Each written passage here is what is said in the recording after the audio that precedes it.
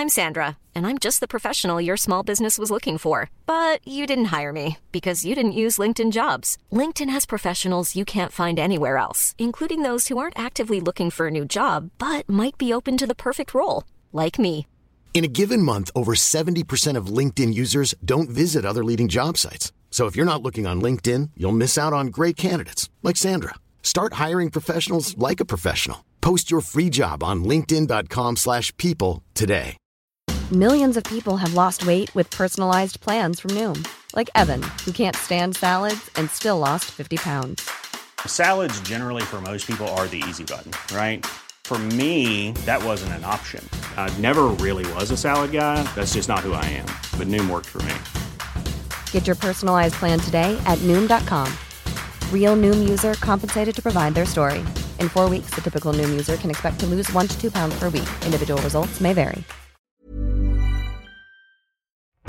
Hey everybody, my name is David Boris. And I'm Frankie C. And this is Everybody Sucks, the podcast where we explore the struggles and triumphs of the journey from amateur to professional. People think that artists are born great at what they do, but the truth is, in the beginning, everybody sucks. Today we have the wonderful and amazing Bobbi Smith on the show. You see, Bobbi Smith has been a Canadian recording artist since she was 10 years old. Her first single, Sweetwater, became a controversial track that stirred up many opinions of debates as to whether or not it was an appropriate song for such a young girl to be singing. Regardless, Bobbi's career quickly took off as an era of young country was on the rise in the entertainment industry. Bobbi continued to release music all through her teens as a successful indie artist, with several single releases charting in the top 50, the top 40, and her highest charting song as a solo artist at number 22 on Canada's country charts. Today, Bobbi is as busy as ever musically, continues to write and record country music with the amazing female vocal trio, The Heels, alongside Brittany Fiddler and Kyla Rollins. The Heels are a multi-award-winning country trio with past performances all over Canada, as well as Hallmark shows at the Bluebird Cafe, and none other than the Grand Ole Opry. Bobbi Smith, welcome to the show. Thank you. So good to have you here. We haven't seen each other for a while. Yeah. So it's kind of nice to it's like, hey, how you doing? Yeah. And then it's like, turn record on, let's get to work. It's so funny. It's nice to have you on the show. And what we're really excited about here is that your journey is kind of an interesting, unique journey.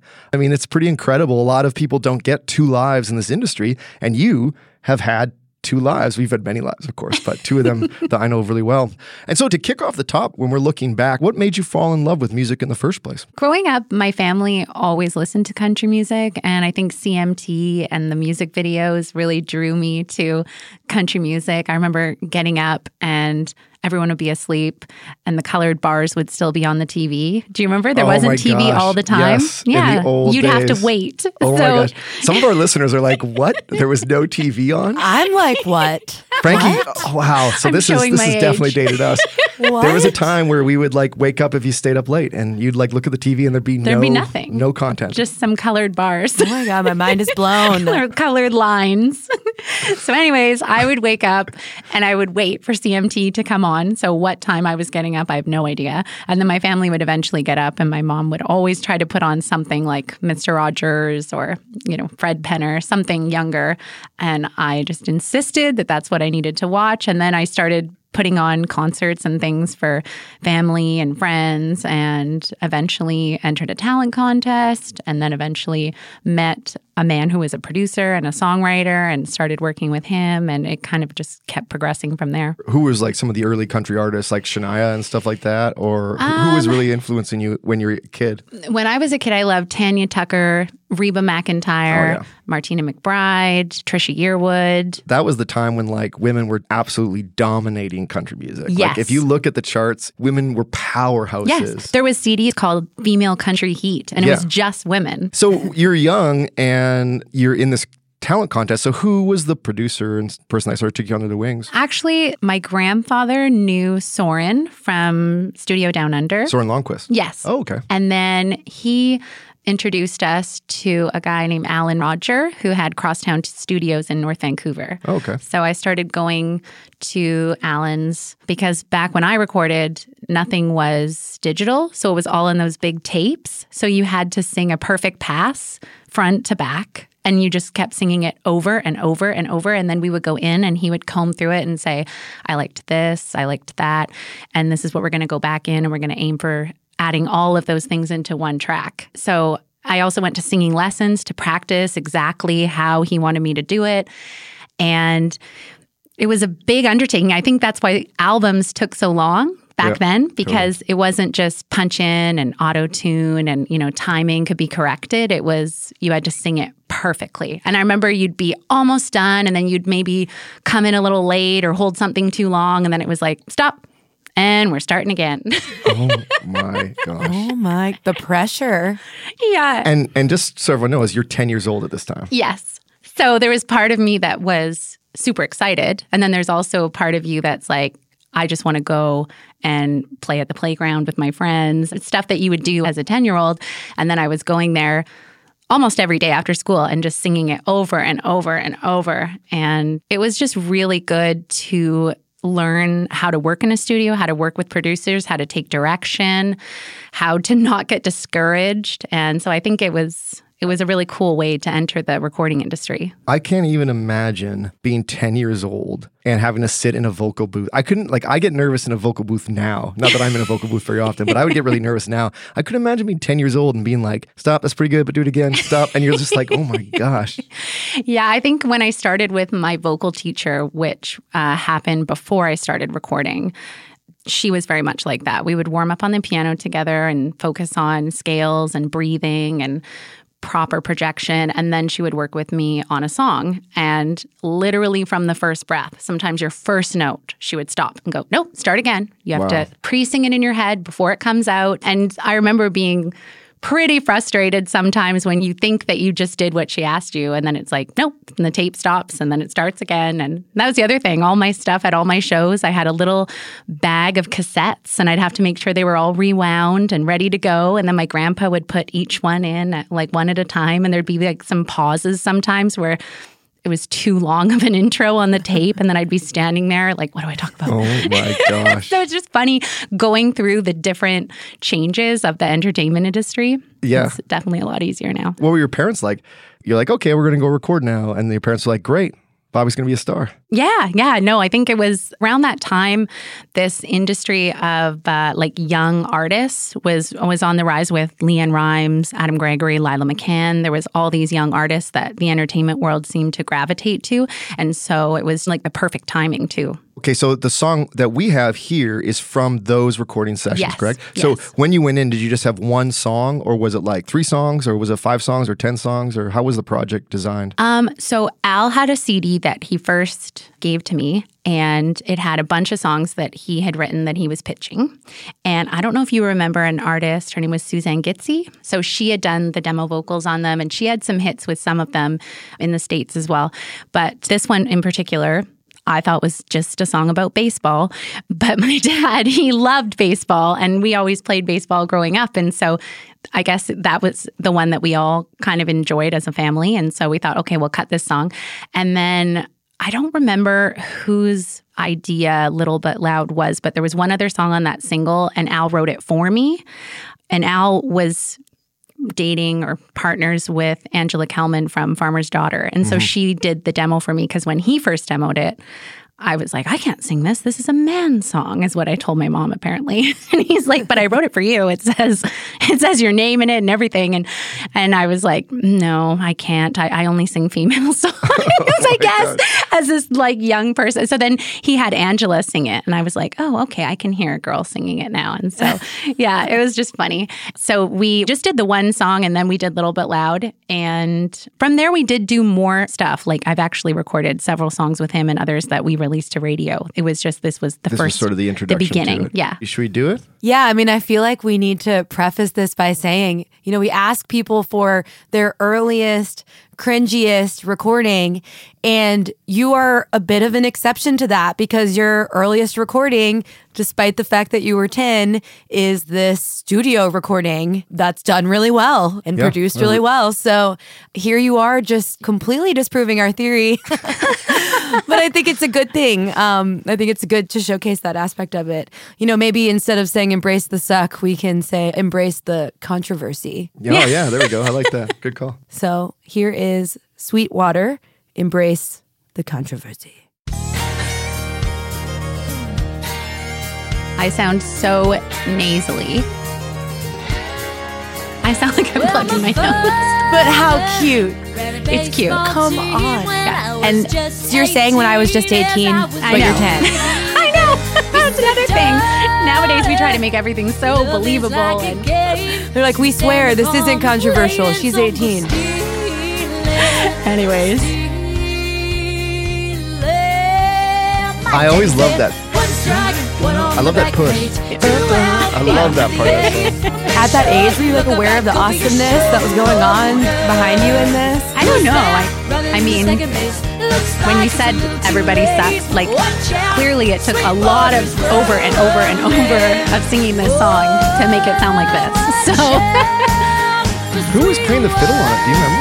I think it might have been Mike Henderson. Yeah.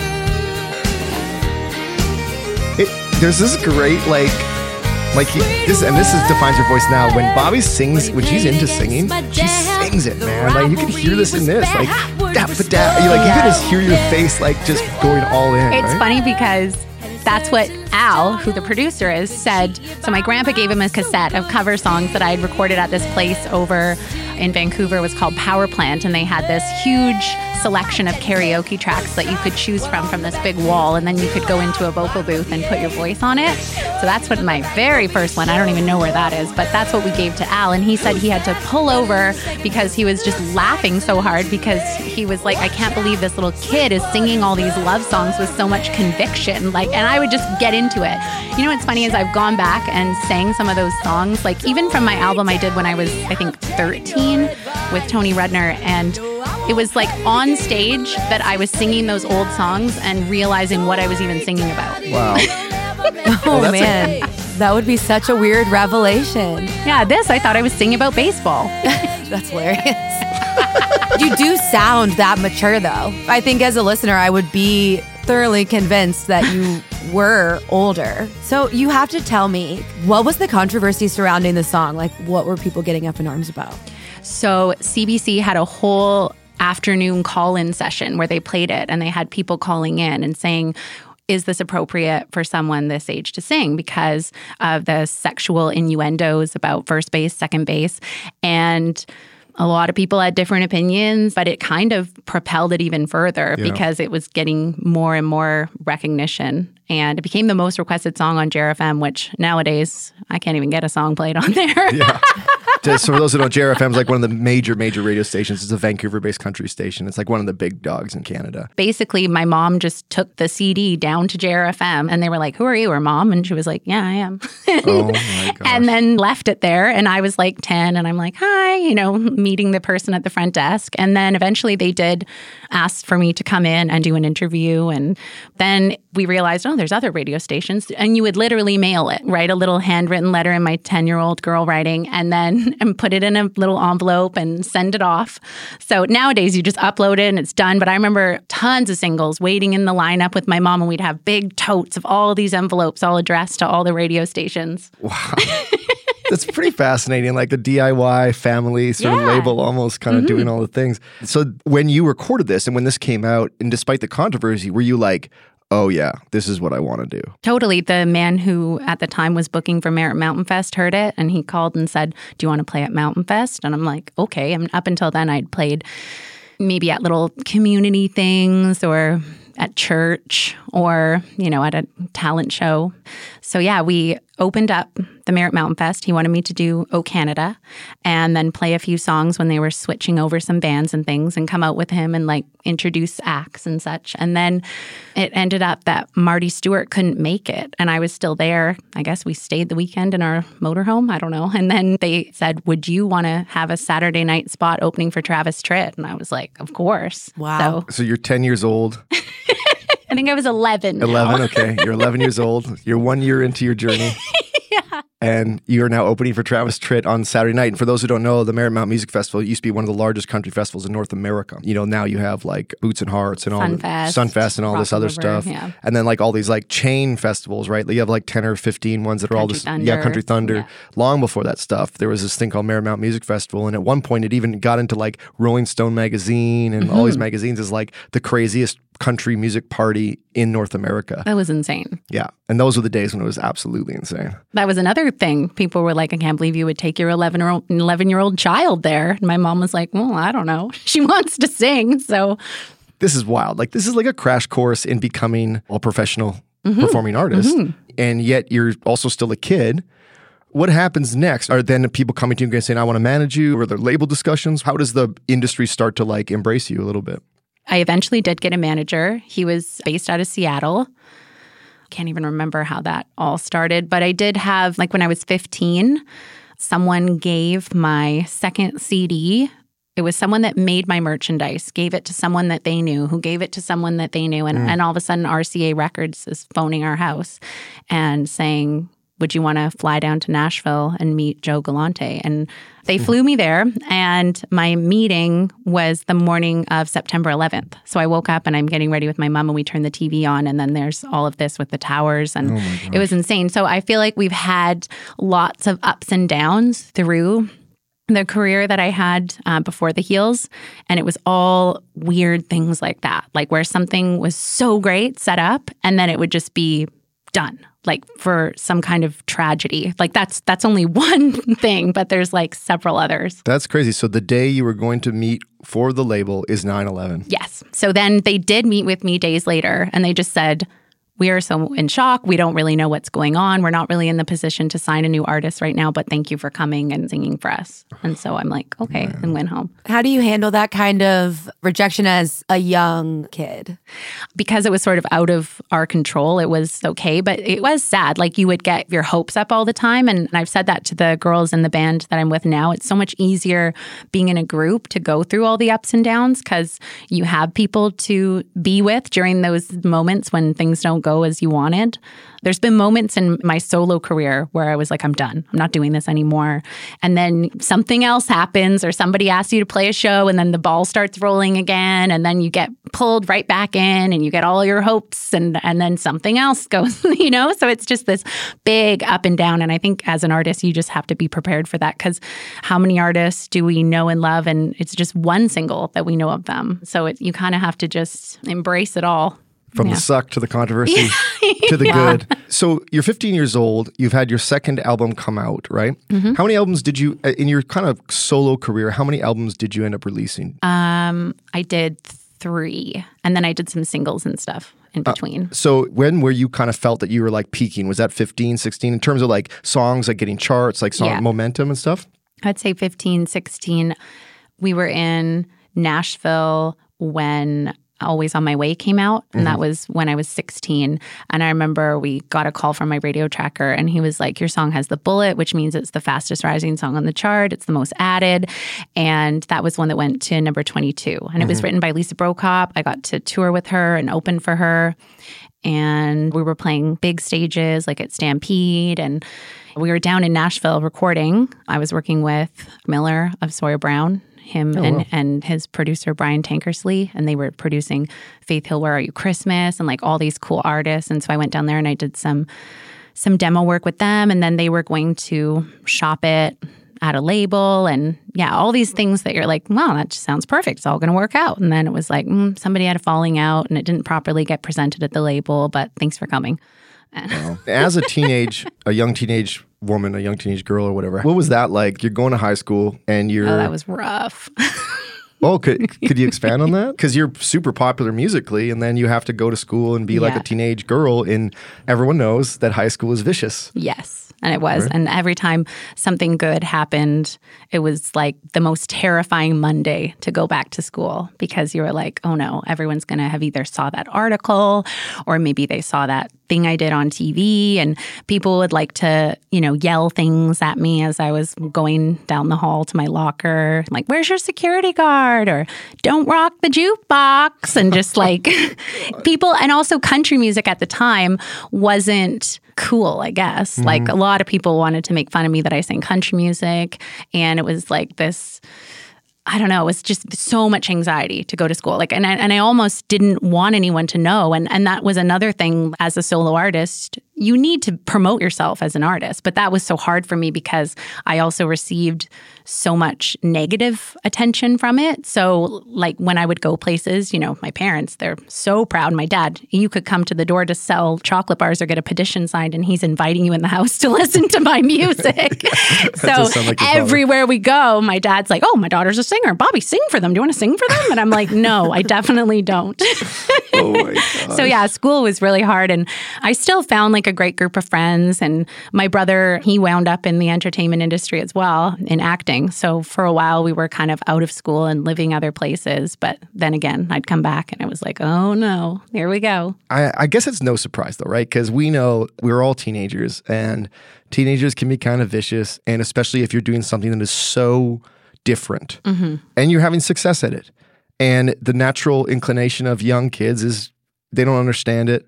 They mock it. They make fun of it. And that's what my mom used to say. They're just jealous of you, and it's so hard to grasp that as a young age. You're like, why are they mean to me though? I think by the time I graduated, things had changed a little bit. I'd found a group of friends, and I think grade 11 and 12.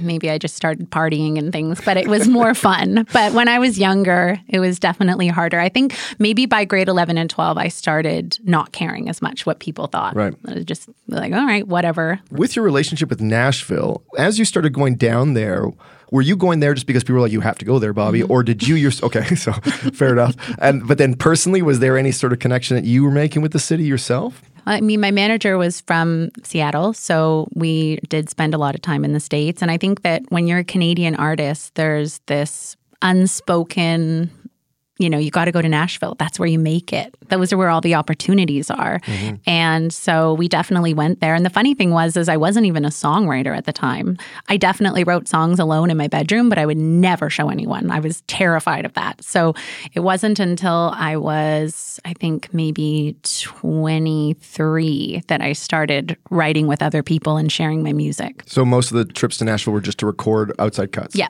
Who was collecting the songs for you? Like who was out there kind of getting them? Was your manager?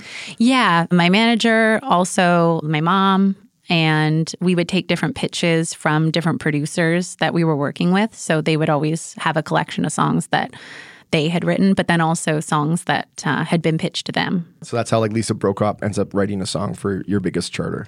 Yeah, so that one was because I was recording with Tom McKillop, and then she was also recording with Tom McKillop. Oh. And she started cutting that song, and then after they were putting her album together, she was like, I love this song, but I don't feel like it's the greatest fit for me.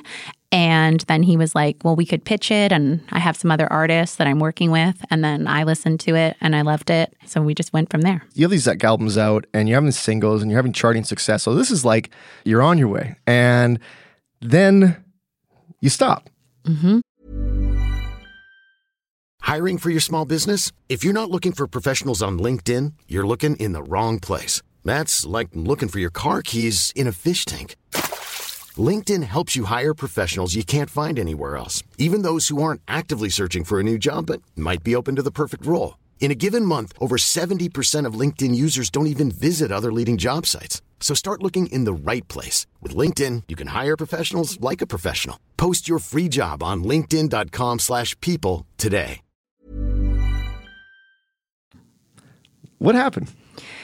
I think it was just a combination of graduating and wanting to do other things. Like I wanted to spend time with friends. I wanted to travel like friends were doing.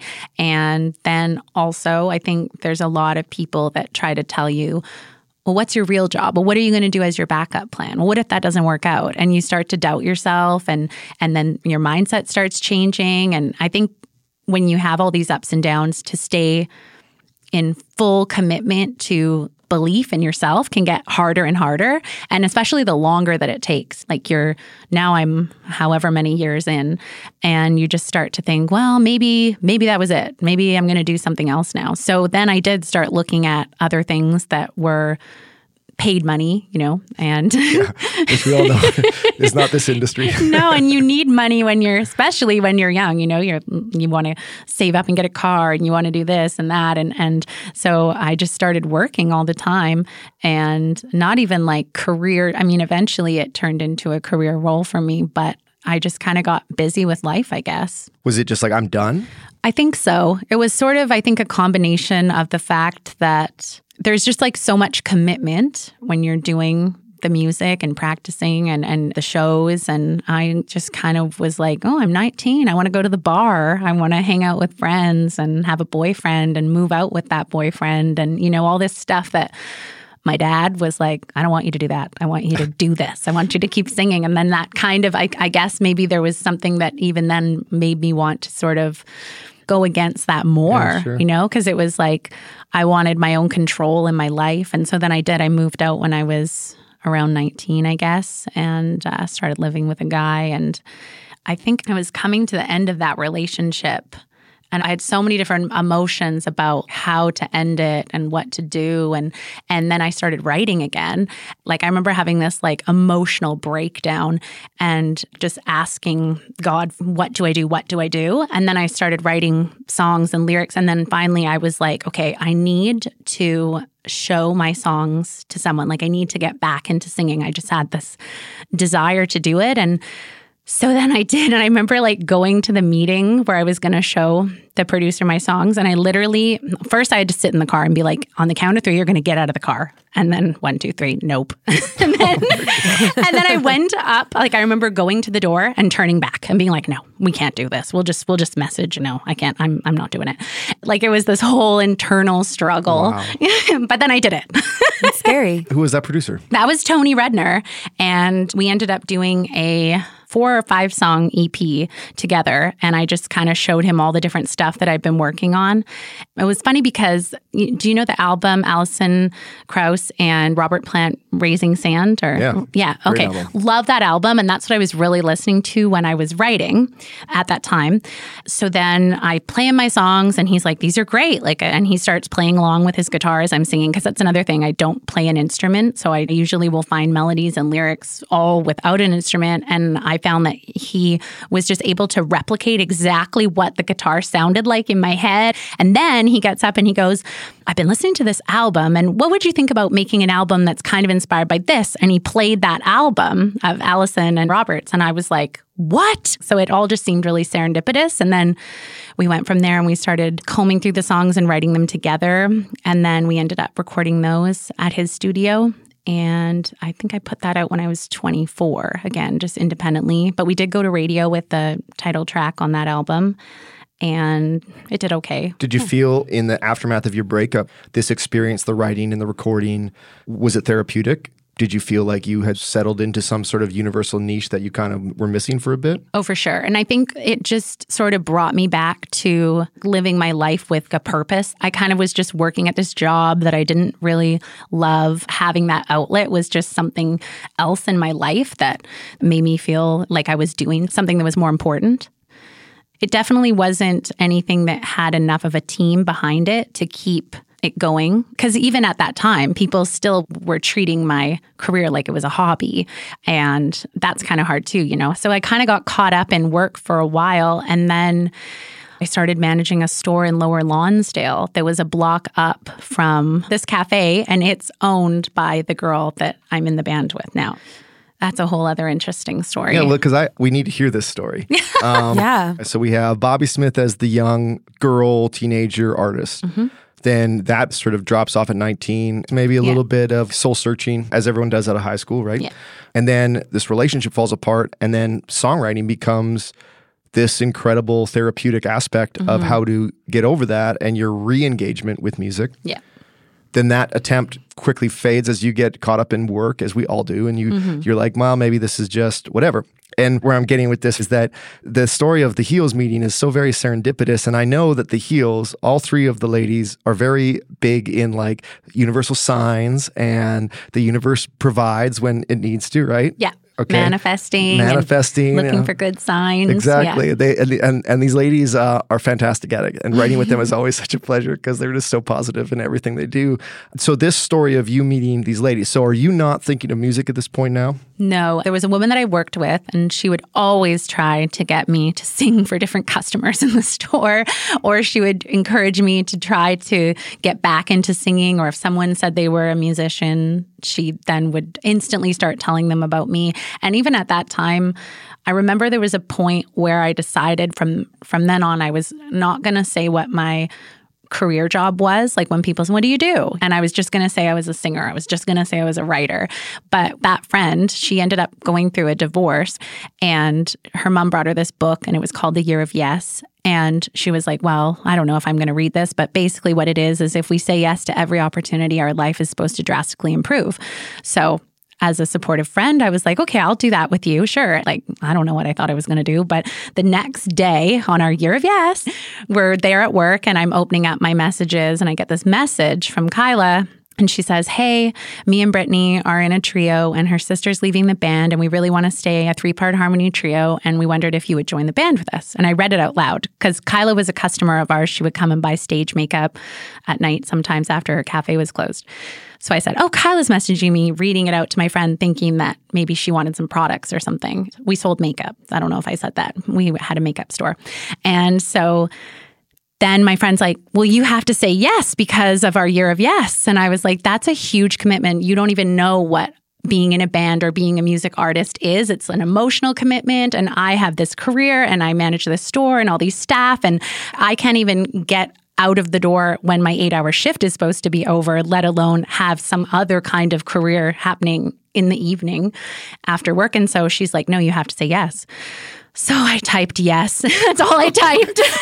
Yes. And then Kyla's like, wow, okay, yay. Like, let's get together. Like, and even at that time, I was still thinking maybe I can get out of this in some way. Like maybe I'll go there and I could convince the girl that doesn't want to be in the band that music is amazing and you should just keep going because it'll be the best thing for you. And so I went there and Georgia, that's Brittany's sister who wanted to leave the band, she was there. And I really wanted to make sure that I wasn't coming in and stepping on anyone's toes. And I wanted to make sure that she fully understood what she was doing. And then I also thought maybe I should sing with these girls. We should see how our voices sound together. And so they had a song.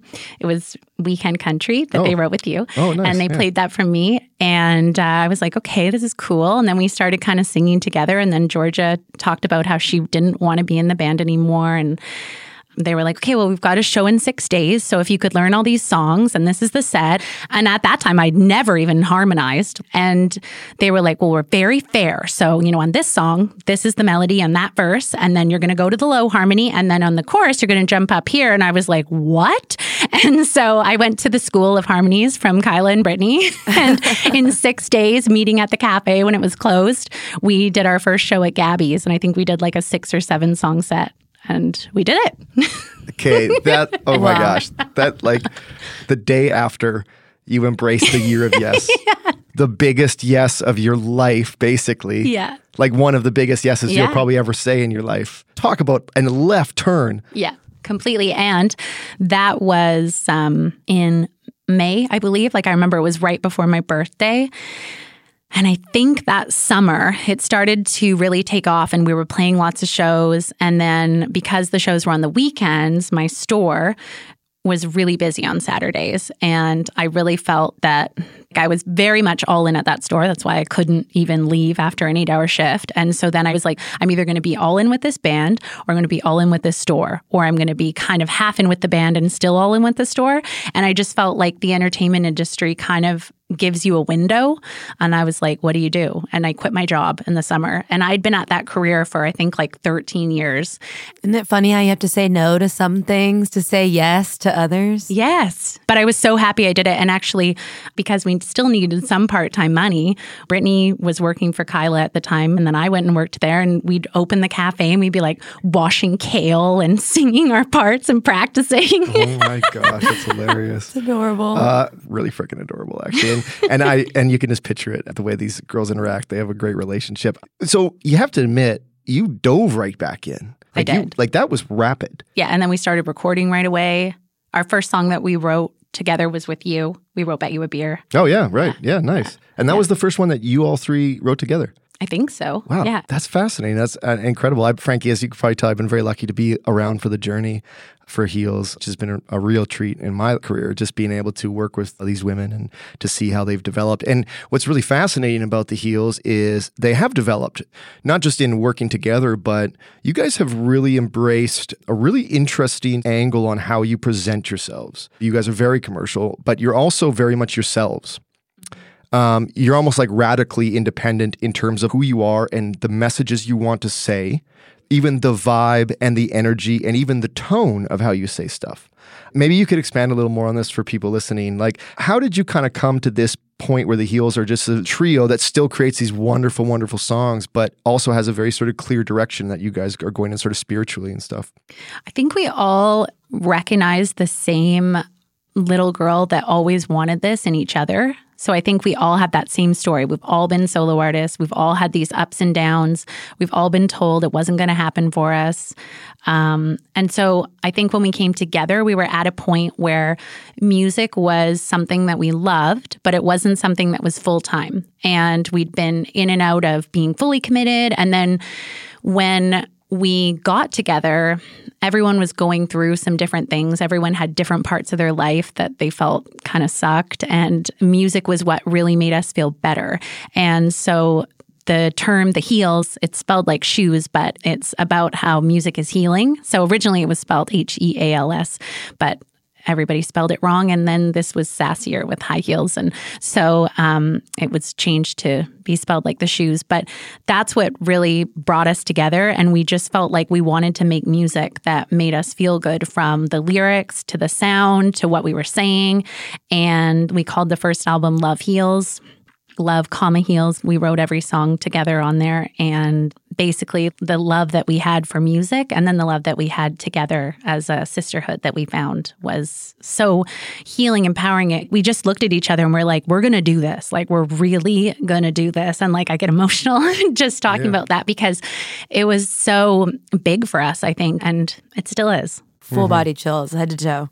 Because music is so healing. I mean, it really is. And no, you're absolutely the fact that it brought you together and then you were able to kind of heal each other, but then also share that, really, really powerful. And we've been through some stuff together, just like everyone's lives emotionally, and then how we've sort of helped lift each other up through all of that together. And the funny thing, our first show, when we went to that little first show, we all realized that we were all living on the same road. That was another weird, serendipitous thing.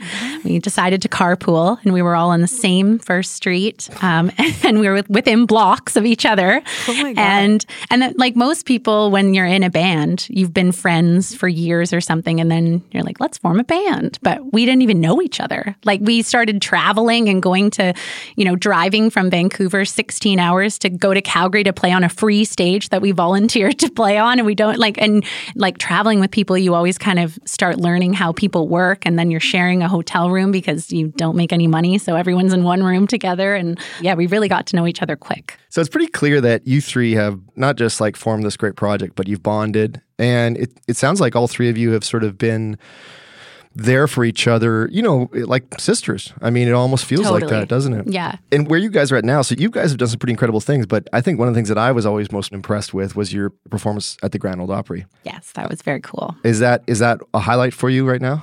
Oh, for sure. Yeah. That's something that has been on our vision board forever. And we will use like the crafty tools of like Photoshop to Photoshop ourselves into certain pictures, like the artist entrance stage at the Grand Ole Opry. We have vision boards. We put things on our computer as our screensaver. So that one was there for a while. And it's funny how when you're manifesting, they tell you don't be too specific with how you want to get to that goal because it could come from anything. And so one day we were just on Instagram and we got a message in our inbox from the Josie Music Awards that said, you're nominated for Group of the Year. And we were like, wow, that's amazing. You need to look into what this music award association is. And we're really grateful. And then we look and then it says that the award show is at the Grand Ole Opry. And I'm like, are we reading this correctly? So then I'm like, let's ask them if we can sing there. So I'm just right away, can we perform at this award show? And they're like, we would love that. And we were like, what? And so it still didn't feel real for so long. You know, when something great happens and you start to doubt it, you know, like you start to think of ways that it might not happen. But we were like, nope, this is happening. This is happening. Even up until the day, like it was insane. As this young girl who always dreamed of being on that stage, like it's still crazy to me that that happened. And then we won. That was insane too, because I already felt like we won just going there.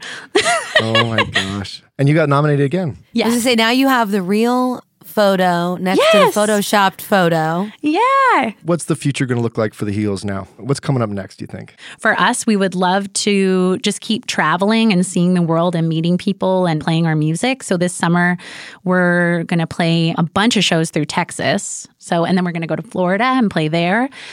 A bunch of shows in Tennessee. So we just love being together, being on the road, and we'd love to do the whole tour bus dream and open for major label artists and play big stadiums and just kind of keep elevating. We always just want to get better. I have no doubt that you guys will make all those things happen, and I'm excited to see it. Thank you. Me too. When it does. The big question is if you could give yourself, young 10-year-old Bobbi, 3 pieces of advice that you now know, what would those 3 pieces of advice be?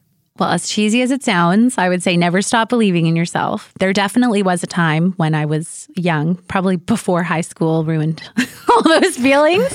But you know, when you're young and you're just so convinced of things.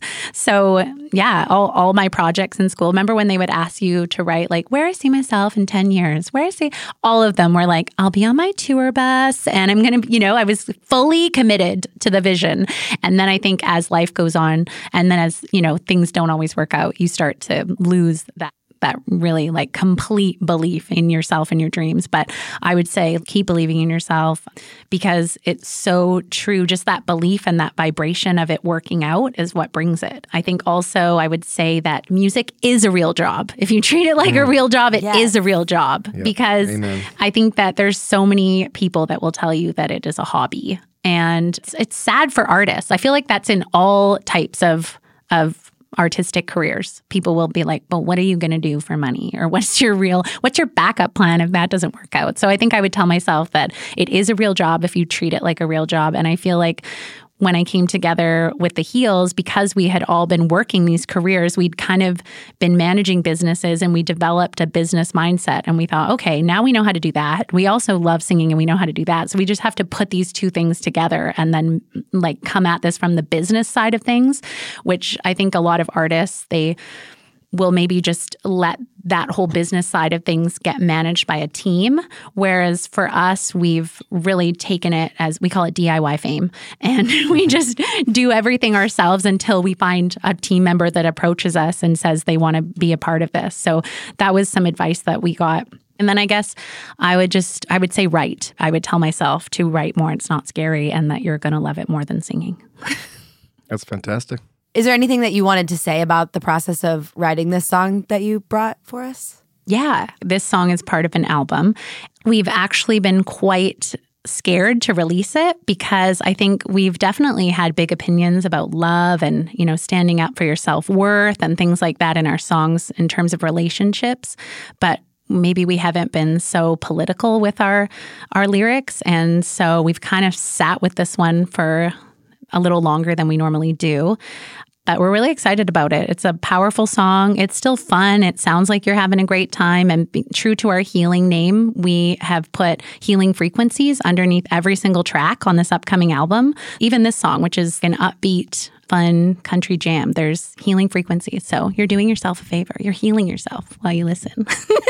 Oh, that's so cool. I love that. Well, thank you so much for sharing your story with us today. Yeah, thank you for allowing Bobbi. me. It was awesome. Yeah, thanks. And for those out there in podcast land, I'm David Boris. And I'm Frankie C. And remember, everybody sucks. This is John Waynon by the Heels.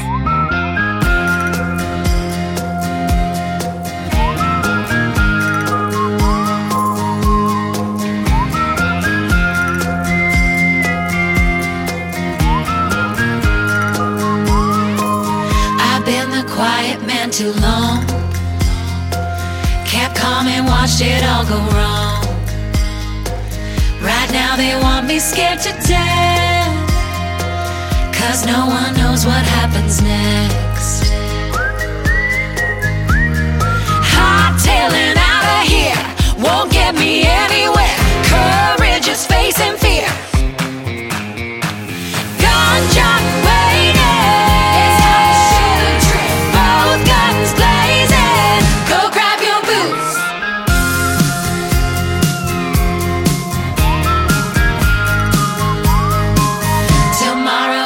Yesterday